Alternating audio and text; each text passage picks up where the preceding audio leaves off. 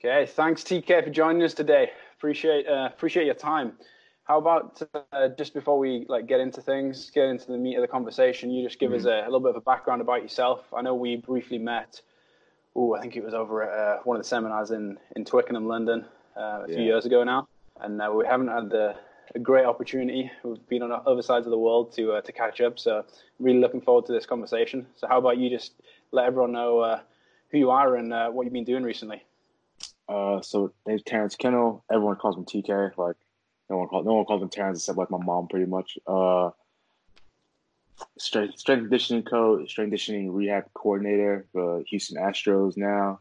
In my second year at the Astros, like I said, we met, did my master's at St. Mary's University in London. So that's where we met then. And I think you went to Wake Forest like shortly after that, maybe like 6 or 7 months. You went back to America before I did. So. and so been over here now. Been back over now 2 years, based in West Palm Beach. That's pretty much it. Used to play rugby, played basketball. Did my undergrad at Arkansas State University, where I played rugby at there. Worked in a few different sports. This is the first time in baseball. First time I ever worked in baseball. Wasn't a baseball fan growing up. Like I think I played until I was like 12 or 13, and otherwise I was pretty shit. And it's just other sports. It's just the sports I was a bit better at. That's why we become strength coaches. Yeah. So you've had a pretty interesting journey. Obviously, you were working over in London, and you're heavily involved in the rugby side, and now you've obviously moved into working in baseball. How have you found that transition to start with? I think the biggest difference from a transition point of view is just understanding like the different cultures of sports. So rugby, the biggest thing you have to worry about usually is getting guys out of the gym and getting them more like who can run, do speed. Like that's the more important factors. Like you'd be like more like once you reach a professional level of rugby, like you're probably already genetically gifted for the sport, so you probably already have the size. Gym is not as important, and really that's speed, change of direction, like skills are like way more valuable as opposed to like in the baseball.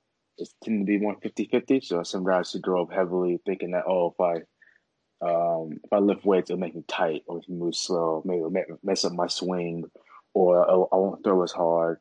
But you have the other side of it where you have guys who do it the exact opposite, where they just want to get as big and as strong as possible. They hit the ball as far as they can, like they're Barry Bonds and Mark McGwire and stuff like that. And so I think in baseball, dealing with that, and then also dealing with in terms of like the culture, you have guys who are signed at 17 years old out of Venezuela, Dominican Republic, Panama, Mexico, and at 17 years old they sign and given $3 million. And so understanding like that aspect, or having like we had a high school kid we drafted who drafted at 18 years old out of high school, never been to college. And we gave him, I don't know how many millions of dollars we gave him. It was like a first round draft pick at 18. But dealing with that kind of culture difference as well. And you have guys on the same team who one's getting paid $2,000 a month. The other one had a signing bonus of $4 million. Wow! And they're on the same team and still expected to both like perform and care just as much as each other. But I think dealing with those kind of different aspects, it being such a large system, because professional baseball works similar to like an academy style system you see in football and in soccer. And that like you have the Houston Astros, which is our main like major league team, and it goes down different levels. So there's like AAA, AA, High A, Low A, short season, and then Gulf Coast League down in West Palm. And so it's a huge system of development, and there's just lots of cooks in the kitchen essentially, because we have 150 players or so in the organization. I could be low balling. It might actually be a bit higher, and you have S&C coach at every level, an athletic trainer at every level. You know, like your managers, your hitting coach, pitching coach, your first base coach at every level. So there's lots of people involved in the machine. So lots of people you communicate with and things like that. So dealing with like that kind of a large scale system where it's almost like it literally is. It's like it's an organization is a great way. It's a great term for it. That's really what it is. It's like it's a giant $1 billion business. And how are you managing that from a obviously communication standpoint? Like you've got maybe the head strength coach, and you've got like rehab coordinator, different coaches around different parts of the country as well. How often do you coordinate as a group? Are you kind of doing weekly meetings, like bi-weekly? Like kind of paint a picture. What does that look like? So in season, would never obviously never all together at one time in season, and so just do like weekly like emails, like check up emails from like Dan House, who's like my supervisor, who's our essentially our director of head of performance, our director of performance. He will send like emails out to all S&C staff. You have someone in his same position on the athletic training side who was there sending emails, and they have conference calls. On the S&C side, we don't really do conference calls just because we're all just in season. You're just so busy. Like it's in season, it's 12, 13-hour days. You average one day off every 3 weeks or so in season. There's a game every day. Yeah, it's 142 game season in the minor leagues over a span of 5 months, and then the major leagues 162 games over a span of like six months or so. That's not including like playoffs. All right, that's a lot. That's a lot. Yeah, a lot of baseball. Yeah. So like, luckily, like we understand, like everyone understands that on the S&C side. So we don't do conference calls in season just because it's just not realistic. And they're pulling somebody from something. Someone's gonna be on a bus going somewhere, or someone who just got into another city in the middle of the night, or someone was on their off day in like their league. So really, in spring training, which is our preseason, is the only time we're ever all together as a staff for those three and a half weeks. And then are a lot more of the players together during that point as well, or like because I know nothing really about baseball. Oh yeah, okay, yeah. So in preseason, just spring training, that's when everyone converges on to West Palm Beach into our like complex. So we'll have like 200 players probably total. Okay. At the complex, in the minor league side and then the major league side. Nice. So you got a pretty almost that whole kind of organism, so to speak, is just kind of you've got to run your part and everyone else is running their parts, and it just comes together kind of once a year. And is that when do you put the plan together for the rest of the year as a team there, as part of that kind of interdisciplinary team? Is that when do you put like the kind of an annual plan out to a degree, or how does that kind of communication work when you're sitting like when you're down in West Palm Beach? So we'll meet. We'll do like a big meetings as like entire staff like early January, and then we'll talk about like any updates we're doing like from our programming side, what are some of our thoughts, and people will share what they've learned in the off season. But from a programming point of view, everyone programs like on their own for their team, for their players.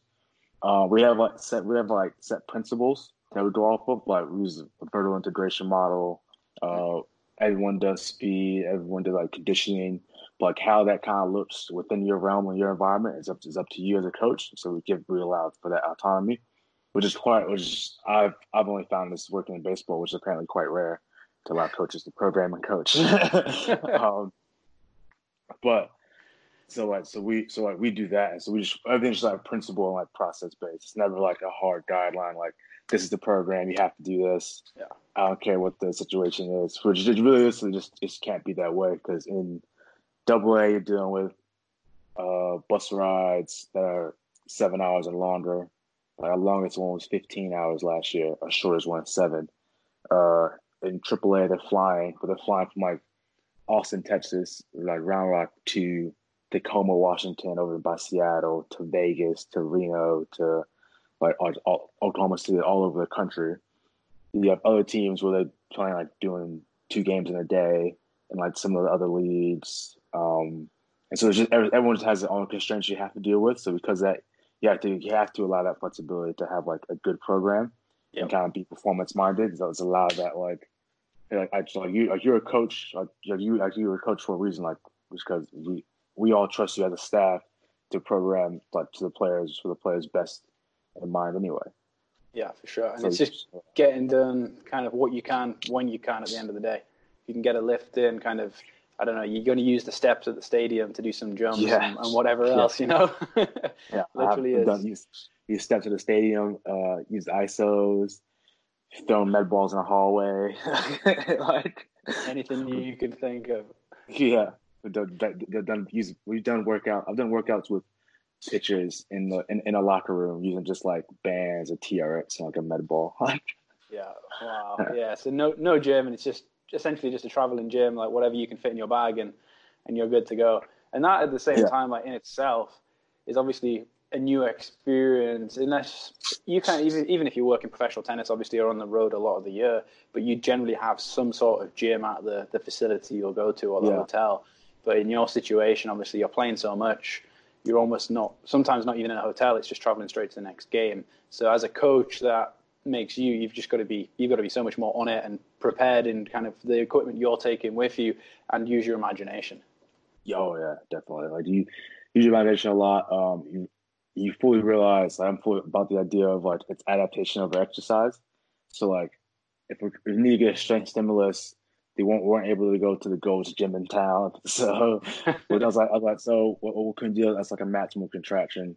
We can do ISO holds, ISO push at the bottom, ISO pulls at the top. Like there you go. It's maximal contraction in some regard. It's some bit of a strength stimulus. Is it ideal? Is it ideal? No. Does it get the job done for the time being? Yes. Yeah, 100%. It's better that, and I like that as well. Adaptation over exercise. That's it. That's essentially the easiest and simplest way to look at it. And if it gets the job done, then it is what it is, you know. Yeah. So moving on, like you're doing some pretty cool stuff down now. So correct me if I'm wrong. Your current title is the Rehab Strength Conditioning Coordinator. Yeah. So do you want to just talk us through kind of what that looks like on a day-to-day basis, and then some of your like rehab protocols and the principles that you've been using and that you've developed? Yeah.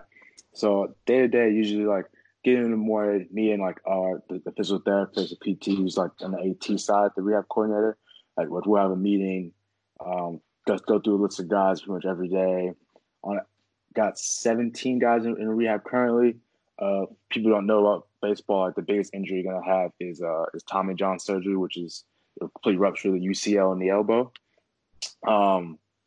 It's not like there's no way you can prevent it. Like it's just either happens. Like some guys get it early, some guys never get it, some guys get it late in their career. Like, but it's pretty much essentially it's a minimum of a year, a year to 14 month like rehab process. Yeah, so every baseball team will have anywhere from 15 to 20 or so guys in that they'll fall into that realm. So we have a couple of Tommy John surgeries, 2 ACLs, a lateral knee, lateral meniscus. What else?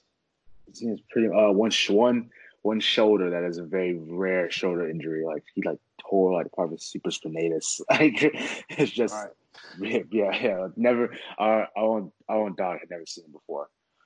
But yeah, You're dealing with quite a few. You're dealing with quite a few, obviously, like the broadest of range of injuries there. And what are you doing to try and kind of get the guys back from that? Obviously, what principles have you put in place to be able to get everyone and run the simplest system? Because you've got guys with loads of different, maybe some quite acute injuries, and then some chronic, like you say, the Tommy Johns is going to take a long time to get back from. How are you fitting all of those different injuries into a template almost that makes it kind of flow nice and easily for the rehab team? Yeah. I think some of what we're working on now is we split them into like levels. So like level one is like your restoration like process on our principles. That's purely just return to normal ranges of motion, passive ranges without pain,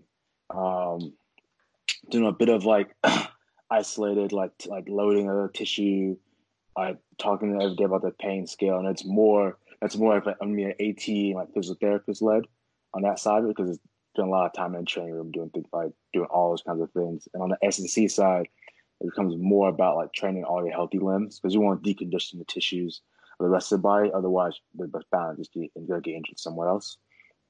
The ones that kind of moving past that, like always just like the quote I learned from Tom Farrell from my time in the UK was like focus on what we can do instead of what we can't do. So that's kind of the approach, especially in those early stages. If the player has like some baseline data with some of the metrics we use, like our force plates, our groin bar, Nord board, and stuff like that, they have some of that. Then we all review that as a staff and see like where they're at before they got injured. Part of their progressions needs to be like they need to be getting within 10% of like all these numbers. But that's like down the line. So before they're ever playing a baseball game again, they need to be within 10% of whether it be counter move and jump, single leg squat, single leg calf, uh, shoulder IR, hip and abduction strength, Nord board score, things like that. Mm-hmm. And then once they progress through that, they go into like the preparation, like development side. And that's purely where we're just now building up tissue strength. Like that's when we're lifting, we're doing isos and eccentrics. We're trying to build up like some like functional capacity essentially. Working on any kind of like low level tissue stiffness, so like a little like calf Achilles stiffness if we can. Some like lower like hamstring like stiffness, there's some qualities if they're not sprinting just yet, but we're working on all those things. Maybe starting to do some extensive jumping a little bit, focus on like a really big absorption focus. All things that kind of within that, are you using much kind of occlusion training and things? I know like Sam Portland especially tries to get some occlusion in there as well, especially early on. Like, I've been experimenting with it myself, found it obviously very useful in kind of the situation we're currently in with having like no training equipment. Do you use that, and like how do you incorporate it? Oh yeah, so we use blood flow restriction from essentially day one, if we can. It's like just from a muscle atrophy point of view and trying to alleviate as much as we can and keep as much muscle density as possible.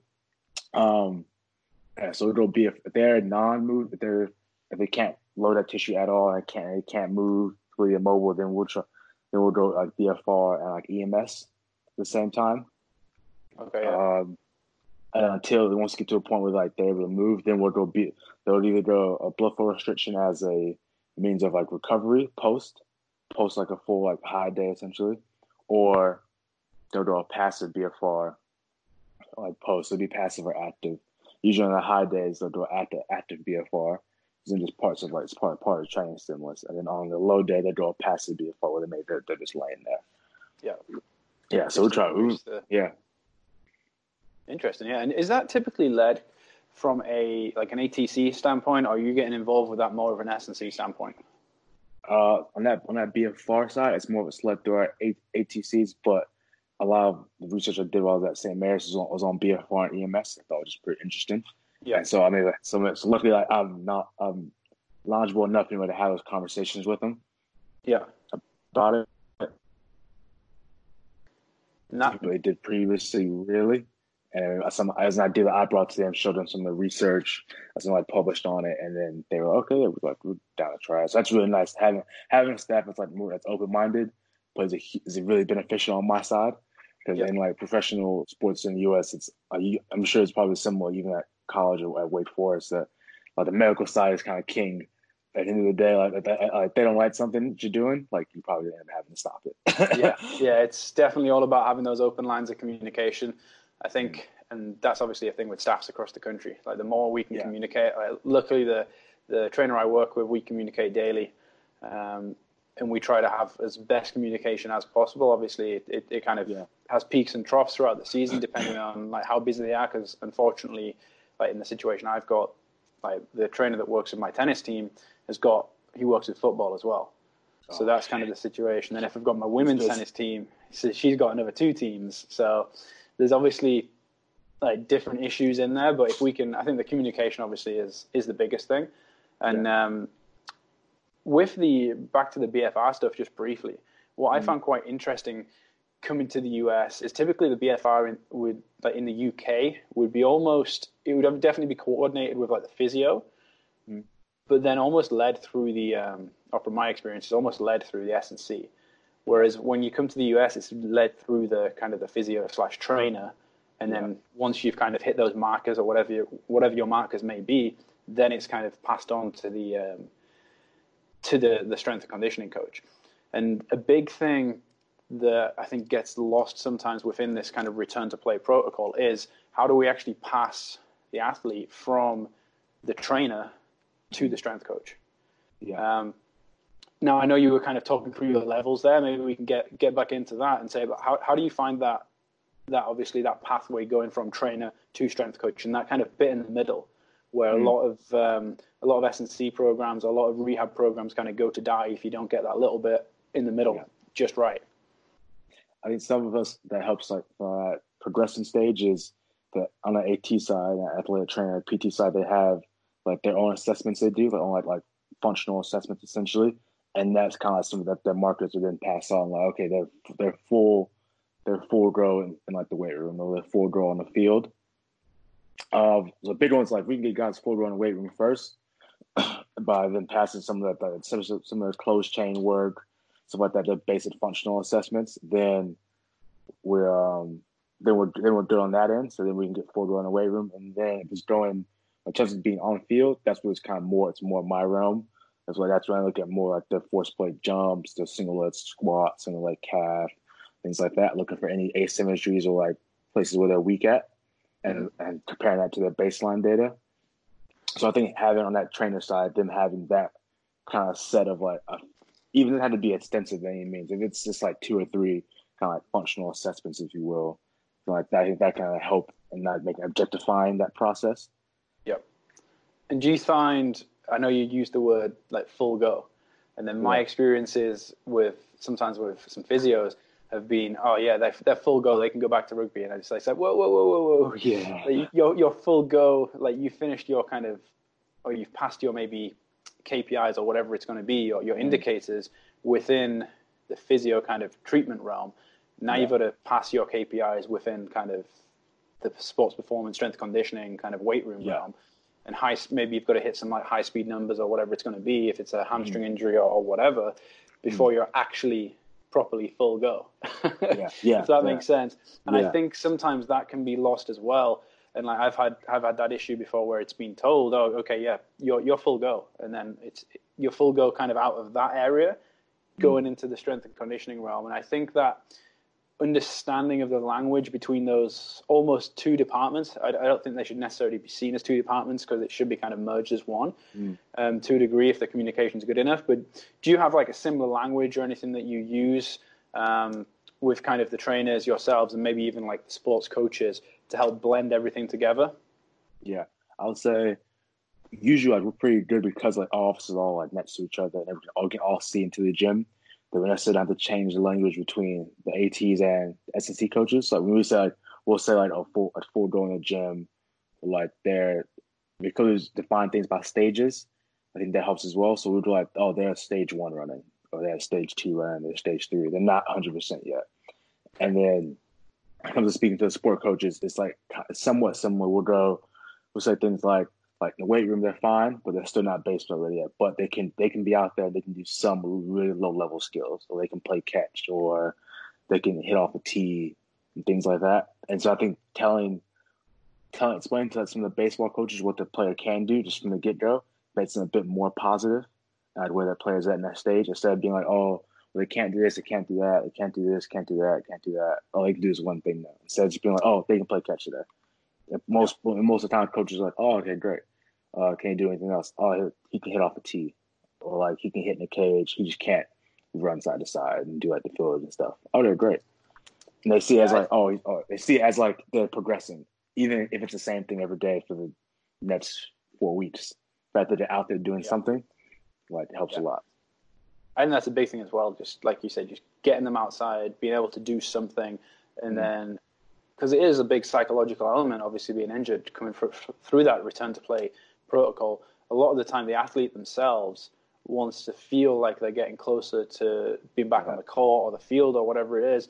So if we can even do, this is what I did with some of my guys, we just took the bikes outside, we took some of the equipment outside, like onto the court or onto the court next to where the guys were playing, just to make them feel involved with the team again. Almost, you don't want to segregate them, just say no, you're injured, you've got to stay in that corner over there, and you can't do anything. And I think it's good for them to see that, and it's good for the coach to see that as well. And like you say, the coach actually starts to think, okay, maybe this guy's a little bit closer to coming back than we think, just because he's out on the court now. Like last month he wasn't even out on the court, or whatever it is, and it's trying to make and have those conversations to make the athlete feel like they're actually going in the right direction, especially if you've got someone like the Tommy John injury, quite a chronic injury, obviously, that's taken a long time to get better, going through your operations and things like that as well.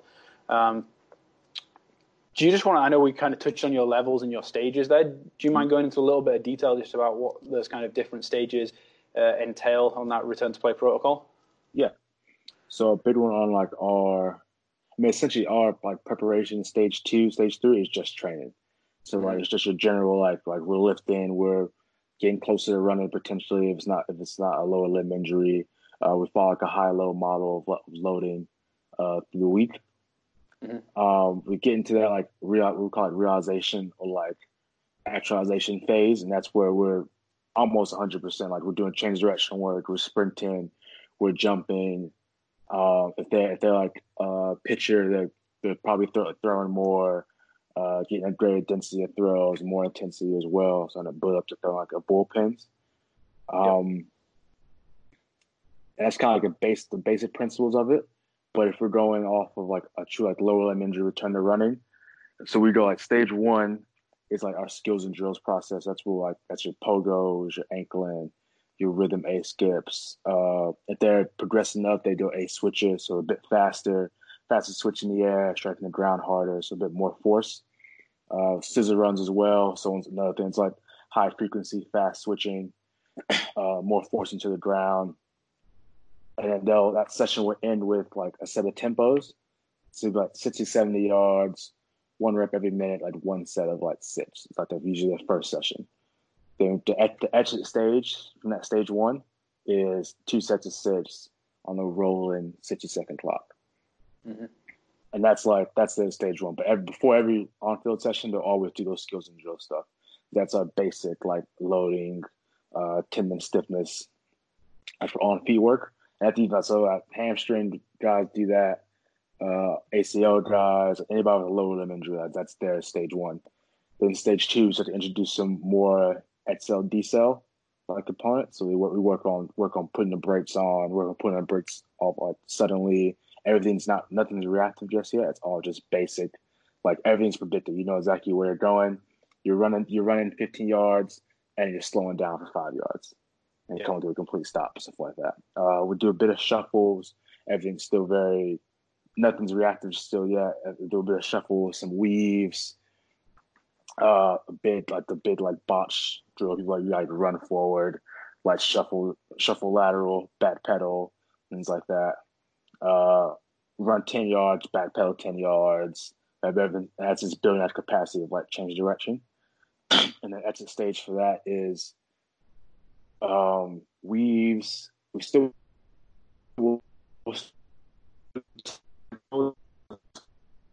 a session, 1 set of 5, 1 set of 6, just like that volume. Because a sport like baseball, like your fitness doesn't have to be as much as a sport like in rugby or in tennis. So you don't need as much fitness.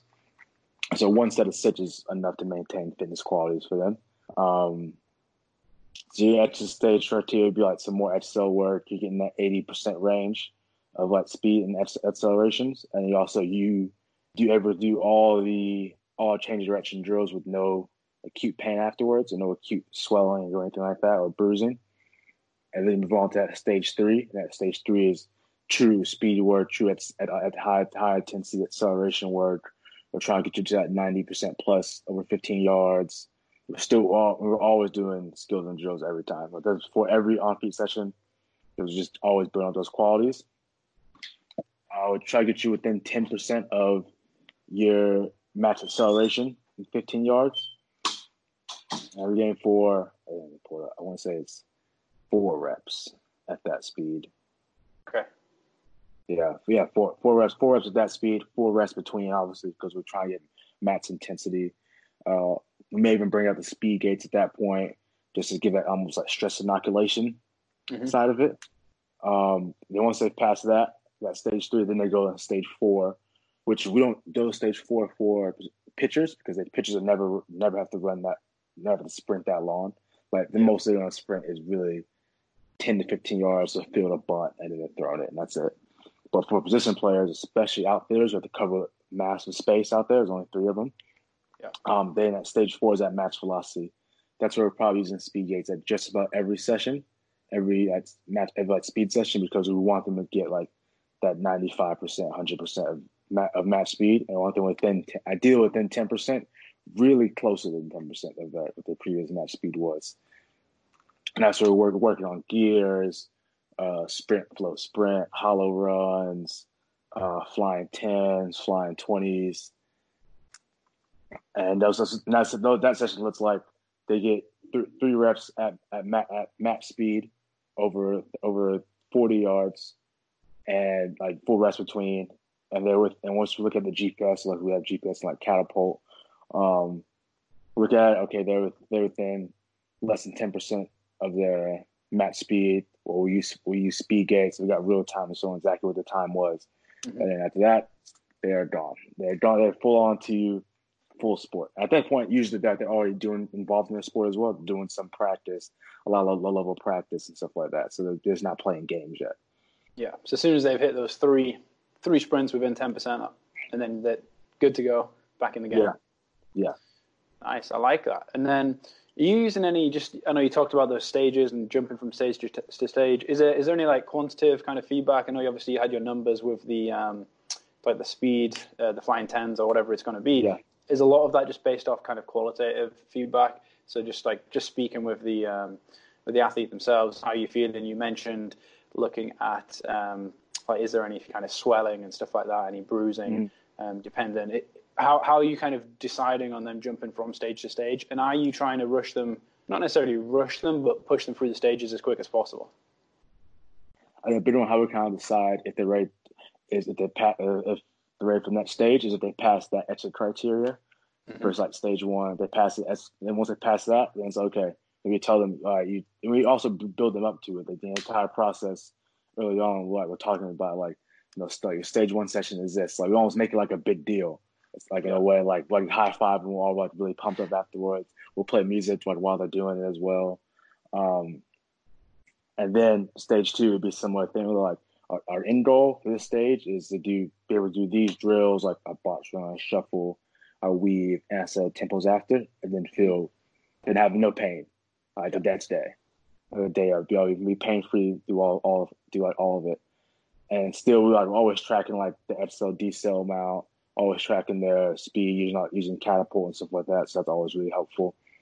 And so I think that's like the way we really kind of progress it. Yep. On that side of it is having those set exit criteria. So you can't go to stage two until you pass stage one. But I doesn't matter how good you feel, but if you can't do 2 sets of 6 tempos at a rolling 60-second clock with 2 minutes rest between the sets at 70% speed, you can't do change direction work. Yep. so it's playing it out to them. I think Prince's idea is, okay, I need to be like focused and be attentive to this session and like make sure I'm doing what I'm supposed to do. I want the PT side, PT-AT side, but also from the training side. I can't remember the other question. So yeah, just kind of the exit criteria, and then how you're kind of obviously, linking those. And I can't remember what the other one was myself, actually. But it's all right. We can move on. So I know you mentioned there actually some tempos, and if I'm guilty, I know we've kind of went back and forward over Instagram messaging a few times about the tempos and some of the running that you're doing yourself. How does that kind of? Are you just doing like solely some tempo stuff as part of their aerobic development down there, or how does their conditioning program typically look, and what's some of the stuff that you've maybe been playing around with, not necessarily only within your work environment, just personally as well? So for us, from a conditioning point of view, not just like a rehab. So we have watt bites at every affiliate. So we do like a lot of off-feet stuff, especially for the pitchers, because pitchers just go through so much load off their front leg, like decelerating and getting that big lead leg extension, similar forces you see like a triple jumper or a long jumper. And so we'll put them off feet a good bit. We just do a lot of low level aerobic based stuff first, especially the first like 4 weeks. And like that's the stuff that everyone hates. It's not sexy, but and like we'll do some like aerobic power intervals, or guys are doing maybe 2-3 minute runs, or like 1 minute, like, and resting like 2 to 1. Which you work to rest, but it's all at a very low intensity. They're running at a 50% speed, because they're just a slow plod, really. Like, then we'll progress to something like more intense. We'll sprinkle in a bit of some tempos, try to get a bit more elaptic stuff in there. For the sake of like times, we'll do for the tempos. We'll do like time. We'll do like 15 on, 30 off, or 15 on, 45 off. 20 on, 40 off, things like that. Just for the sake of like constraints of like the environment, the times you have, and like just setup.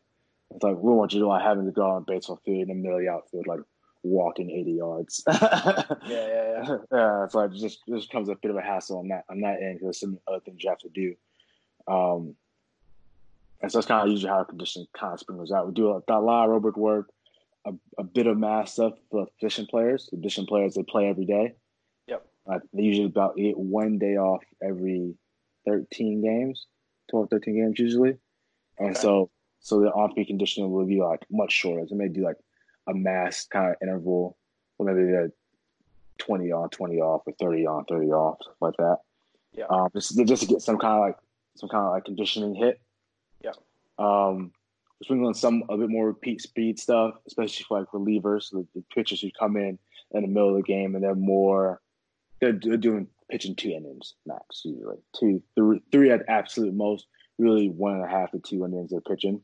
So some of those guys will do some more like repeat speed stuff that's more similar to what they have to do in a game. The alactic stuff is more valuable. You get more with the position players. It's more relative to them. Some of the pitchers, after they get past that aerobic stage, like we'll do some of that because there's a pitch that is like a pitch every 32 seconds, I want to say. Right. So it's like so really alactic, and obviously a pitch lasts like that. Like it's just So that's kind of how we like our conditioning kind of model works, and then we just adjust guys on feet like as needed.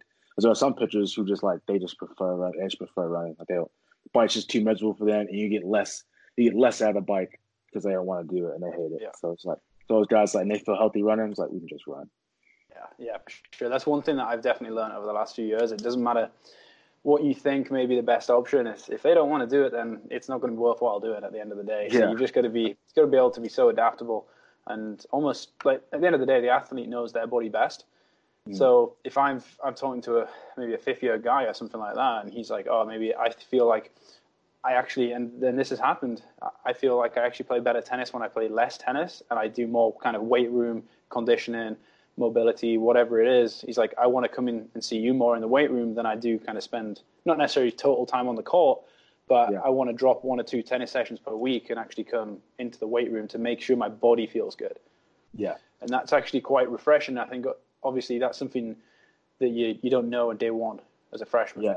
Yeah. That's something you learn when you're a good few years down the line, and even probably when you finish college if you want to play pro tennis. That's the type of stuff that you learn, and it's one of those things where you still like it takes some balls to do, because you've got to be able to say to the head coach, look, I don't think I need to be doing this team practice today, or I don't need to do my individual session today.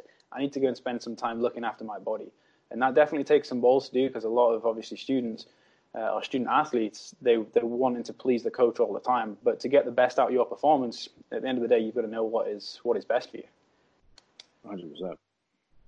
So just moving on from that, we'll kind of close it up. I don't want to take too much of your time here, but you've had a pretty like unique journey, a pretty cool journey. Kind of obviously you went out to Japan for a little bit as well.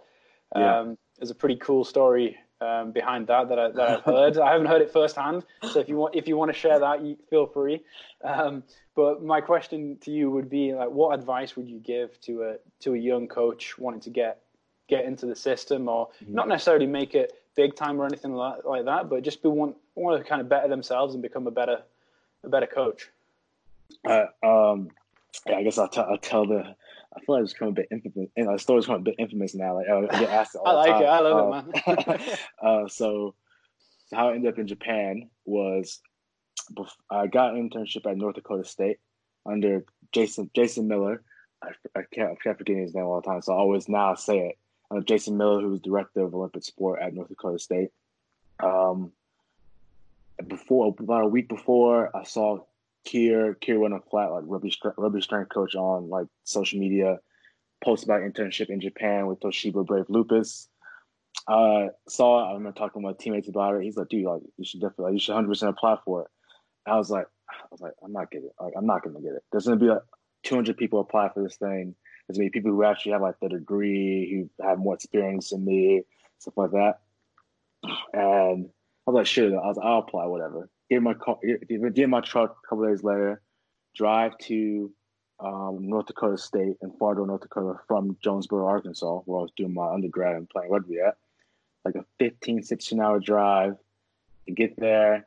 I'm like 3 days in. I get there, my second day there, I get an email saying, like, "Oh, here's the second part of like the interview process for the internship in Japan." I'm like this. I'm like, okay, all right, sure. I do it.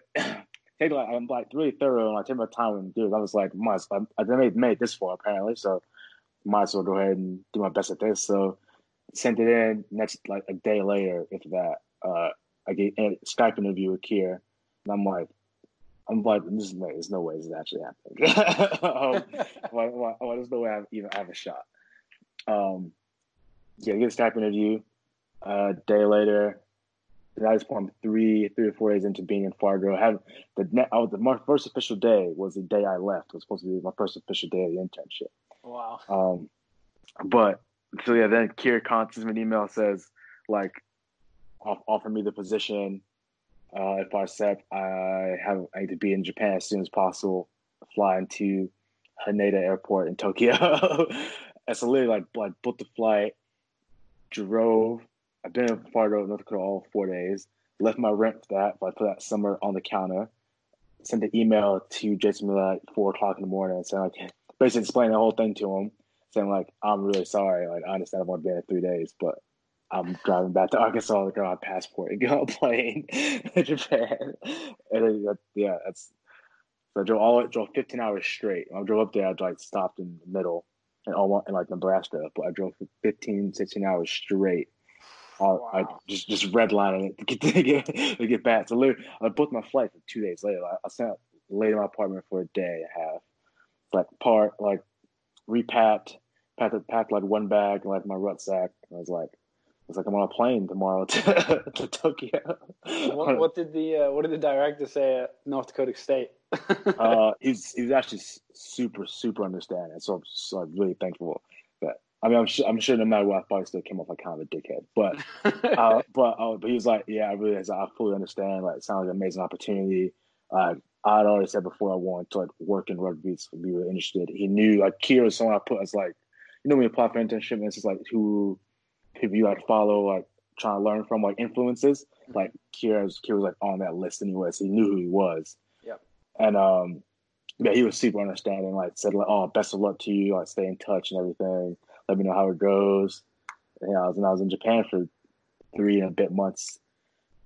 Wow. And how was your time in Japan? What did you learn? What were the key takeaways? And what was in fact, we'll start with that one. Yeah, let's go with that. Yeah. I loved it. I loved being in Tokyo. I lived in Korea and China before as a kid, and so so being like in East Asia, I'm like very, very comfortable being the clear outsider. But yeah, so I love Tokyo. I love like the culture. It's like a fun city. The boys are really good. I remember one funny story that happens that when they went away for a preseason game, and so obviously there were guys that was left behind. It was me and then that Chris McCann, and last I saw he was at King's College, one of the SNC coach there. But so it's me. I'm left to do a speed session with 8 Japanese players, no translator because the translator's gone with like Kira and the other foreign coach and a couple foreign players to the preseason game. I'm like, all right, my demonstrations need to be really on point here because no one knows what the hell I'm saying. That's good. yeah. And then I think one of my biggest takeaways from my time in Japan, other than like the pure like SNC side, but like, aside from like just what you learn in SNC and like from sports science and like transition point of view, like a programming side is like word economics. And Kier told me this is like you only say what needs to be said and all you can say. Yeah. And so I've taken that as an approach to like do it just in life in general, really, but in coaching it's helped a lot. Especially even now working in baseball, I deal with a lot of guys who don't speak English as their second language. A lot of guys from Venezuela, Dominican Republic, Cuba, and you literally, if you throw every cue in the book at them, they just stop and look at you like, I'm now frozen with thought. I have no idea what you're talking about. Almost like a minimal effective dose, you know? yeah, literally. That's interesting. That's such a good story. I love that story. And then what was like what you've learned from those experiences, which is obviously pretty cool. Essentially, at the flip of a flip of a coin, just jumping on a plane and going halfway around the world. What have you learned from those experiences that you would pass on to a younger coach, like asking for advice? I say always be open-minded and adaptable, because you just never know what things, especially in S&C, like things can change the day of. Like you never know when never know when you never know when you're not gonna have a job anymore. Like and so always be ready and prepared to like try something different, be open to a new sport, new environment, new country. There's sports played all around the world, so like there's no reason just to do S&C in one country if you don't have to. For sure, love it. And then just finally, is there any books or like resources that you'd suggest that's helped you? S&C point of view, I go Ultimate MMA Conditioning. I'm a bit kind of like conditioning like nerd. I like read about energy system development and stuff. So that's a big one for me. Actually, it's actually on my phone. The Special Strength Training Manual for Coaches. Oh, there you go. Yep. Yeah.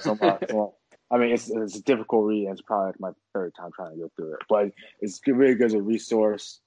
Applied Sprint Training, James Smith. What We Need is Speed by Hank Kleinhoff. I really like that book. Digging into Fergus Conley's first book, Game Changers. Mm-hmm. I want to start that and read into that. Those are probably some of my big ones. Super Train's always a good reference book, but man, it's just so hard. It's dense, man. Yeah. Transfer Training is another one. Always go back to. Yep. And from like a general book perspective, Economy of Truth. I really like that book. I've read that book in probably like 10 days. Like I just that's like okay. sucked into that book. It's really like more philosophy, like stoicism kind of book. Principles by Ray Dalio. Dalio? Yeah. It's not even another book. You got I got some good ones there. Yeah, I just started reading his book, The Last Lecture, which is like literally, in hindsight, it's a bit of a morbid book to start reading in the middle of like this whole pandemic. It's about this lecturer who's giving his last lecture. Like he's like terminal like cancer, and he was giving his last lecture to his students, and they turned it into a book and like recorded. It's like on YouTube as well. Wow. Yeah, so it's weird. We're just kind of like, what's about almost just like being adaptable and just going for it. Really, it's what it seems to be about. Like I haven't played down since I started yesterday. Yeah. Wow. Well, I made a note of that, and the other one you mentioned there as well. But definitely some good reading materials and advice. Just finally, where can people find you if they want to drop you a line? Yeah. My Instagram is @TKennel like Phys Prep. So it's Kennel with 2 N's, 2 L's, and then Phys Prep like physical preparation. And then my Twitter, where's my Twitter? My Twitter is TK Phys Prep. Yeah, TK at Phys Prep. So it's pretty much the same thing.